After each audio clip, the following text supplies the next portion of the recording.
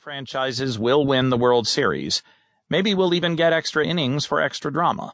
America's pastime rarely feels more vital and connected to the American experience than at times like these.